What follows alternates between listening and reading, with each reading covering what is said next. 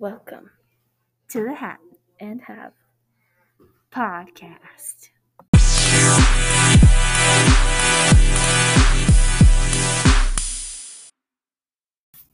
Hello and welcome to the Hat and Have podcast. I'm Haven and I'm here with Hattie. Today we are talking about geothermal energy, and later we'll have an interview with the amazing Trudy from Yellowstone National Park. So Hattie, what is geothermal energy? Well, Haven, geothermal energy is produced by the internal heat of the Earth. Geothermal energy comes from below the Earth's surface, deep inside its interior.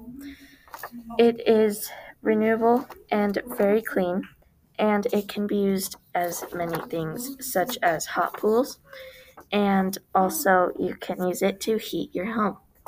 That's right, and aren't some of these pools in Idaho?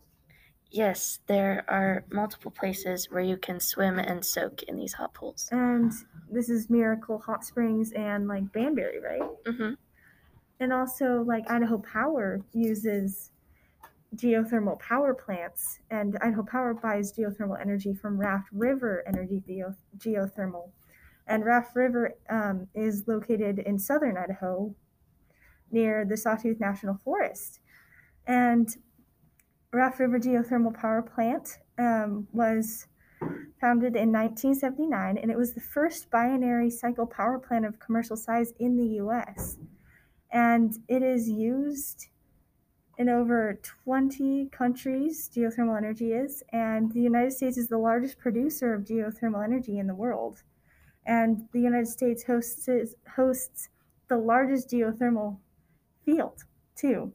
And there's a machine that makes the energy, and it uses the heat underground and the water and the steam to turn a turbine inside, which turns a generator, and it makes energy.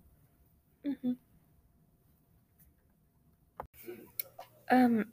Also, I didn't know this, but there are 3 different types of geothermal power plants, such as dry stream, flash stream, and binary cycle. Wow. And in Boise, there were the first geothermal heated homes. They had the first geothermal heated homes. And this is in Warm Springs. And it cost us $2 to heat a small house and $3 to heat a large house in the 1890s. Really? And in 1983, their geothermal heat system was part of the largest operated system in the country. And it had over 90 buildings. And this is in downtown Boise in Warm Springs. Wow. Haven, did you hear that? Yes, I did. I think it's time for our interview. I think it is. Introducing the amazing Trudy from Yellowstone National Park. Whenever you're ready, Trudy.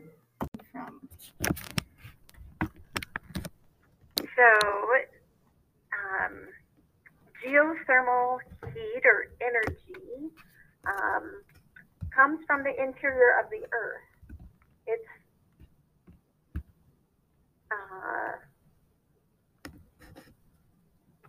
comes from depth, so sometimes as far down as the edge of the mantle and the core. But here in Yellowstone, there's a plume that's in the upper mantle, and that plume is headed up towards the crust, and that's where our geothermal energy comes from here. So and then does the crust and the mantle, does that heat the water and the It does. So that upper part of the mantle is mainly iron and nickel, and so it's partly molten. And so the water in Yellowstone never actually touches the magma that's underneath the park, but it heats up those other rocks, and those rocks heat up the water. Oh, okay. So how does it create the color and the smell and the patterns, the characteristics that you sometimes see in the little hot pools or springs? So with the hot springs, those different colors that you're seeing are mainly mainly caused by microbes that live within that hot water. So different microbes like different temperatures and different pHs. So you're going to find different ones living in different thermal features here. Some of our thermal features are acidic, some of them are neutral, and some of them are alkaline. So that's all going to play into what types of microbes you're going to find in them.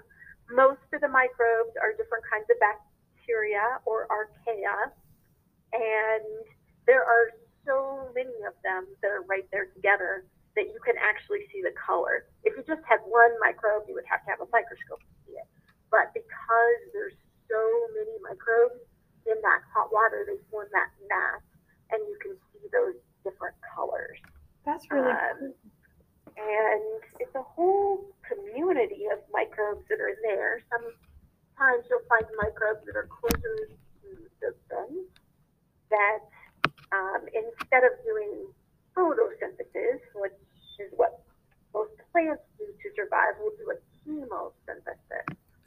So they'll use a chemical, they'll use sulfur as their food source, and by doing that, they pull some of that sulfur out of the water so that different kinds of microbes can live further down the runoff channel that might be more, I guess you could say, allergic to high amounts of sulfur in the water. That's really cool. So, like, why does Yellowstone have so much of geothermal energy? Like, do you know how we got it? Like, you got it, or? Yeah, so underneath Yellowstone, there is a hot spot. And a hot spot is that magma chamber below the surface. Hawaii is also formed by a hot spot. So that chain of islands that forms the state of Hawaii is a magma chamber. There it's underneath an oceanic plate. Here it's underneath a continental plate. And that hot spot actually started in Nevada, and it looks like that hot spot has moved towards the northeast, towards where Yellowstone is today. But because of plate tectonics, we're actually sliding to the southwest over top of that hot spot. So that hot spot stays stationary, and the plates are moving over top of it. So it forms part of the Snake River Plain in Idaho, and that hot spot is just currently underneath where we are. It hasn't had a major eruption in quite some time. The last major volcanic eruption here was about 640,000 years ago. But that hot spot or magma chamber is still underneath us. That's what's heating up the ground and the water and giving us the geysers and the hot springs in Yellowstone. Wow, that is so awesome. I did not know that. That was really cool. So is there ever a debate? Like, do people ever want to put a power plant in Yellowstone? So, even though geothermal energy is a great source of energy, it can significantly impact resources that are around it. It's definitely a viable source of energy. There are several different geothermal plants in California. There's some in Nevada and Utah. In fact, even in Idaho, not quite the same thing, but Warm Springs Avenue, which is right by your state capitol in Boise, those homes on Warm Springs Avenue are all heated by geothermal water. I want to say it was maybe the 1890s or so when they started using geothermal heat there to heat those homes. So definitely a viable source of energy, a clean source of energy, but we know it can affect thermal features nearby. The geysers and the hot springs, even miles away, can be affected when you start harnessing that energy for development. And so the thermal features in Yellowstone are off limits for developing as an energy source.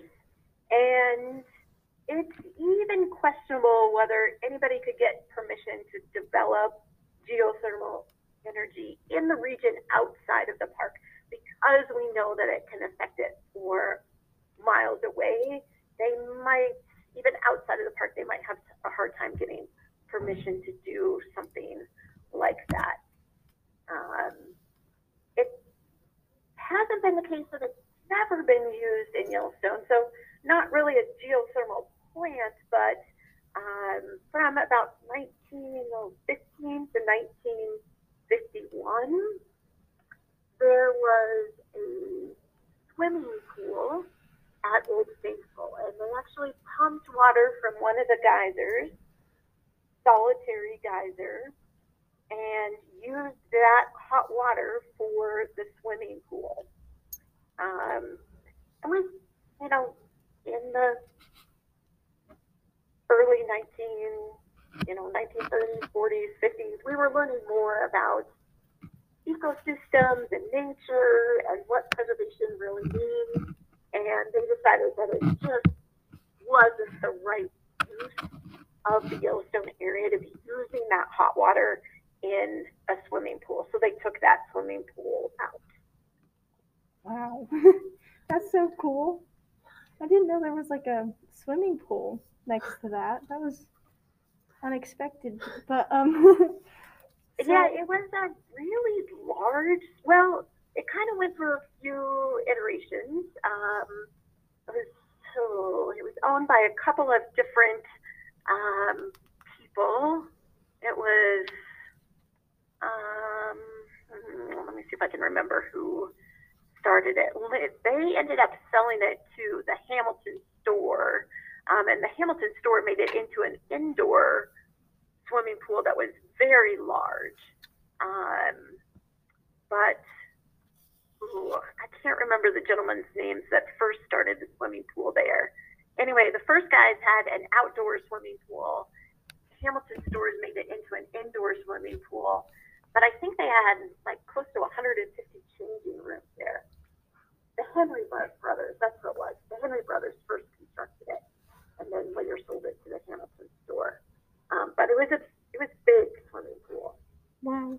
So yeah, I didn't The know. other place that hot water was used in Yellowstone was near in the Fountain Flats area. There used to be a hotel there, and they pumped water from Leather Pool to be the hot water source for that hotel. And that hotel eventually burned down. Okay, do you guys have any other questions? No, thank you so much. Thank you, Trudy, for that amazing interview. And now, what are we going to talk about next? Well, Haven, I think we should discuss the pros and cons of geothermal energy. Ooh, interesting. So one pro is that obviously they can heat the home, right? We've talked about that throughout, which is very good, but as well, it's also very expensive.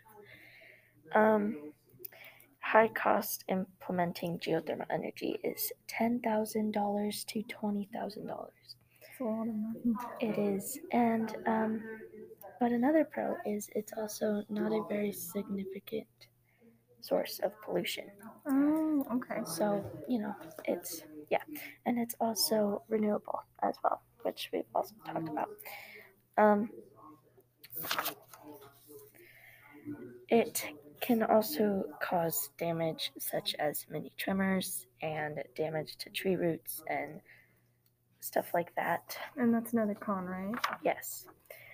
And it's very environmentally friendly as well. No combustion, heat and burning related, flame, all that stuff. That's great. Thank you for tuning in to the Hat and Have podcast. Real quick, we want to give thanks to all the sources. Thank you to Geothermal Facts, and also what is geothermal energy power technology. Thank you to Comfort Pro, Geothermal Energy Pros and Cons, and Radford Geothermal Area website, and also to our amazing interviewee, Trudy, from Yellowstone National Park.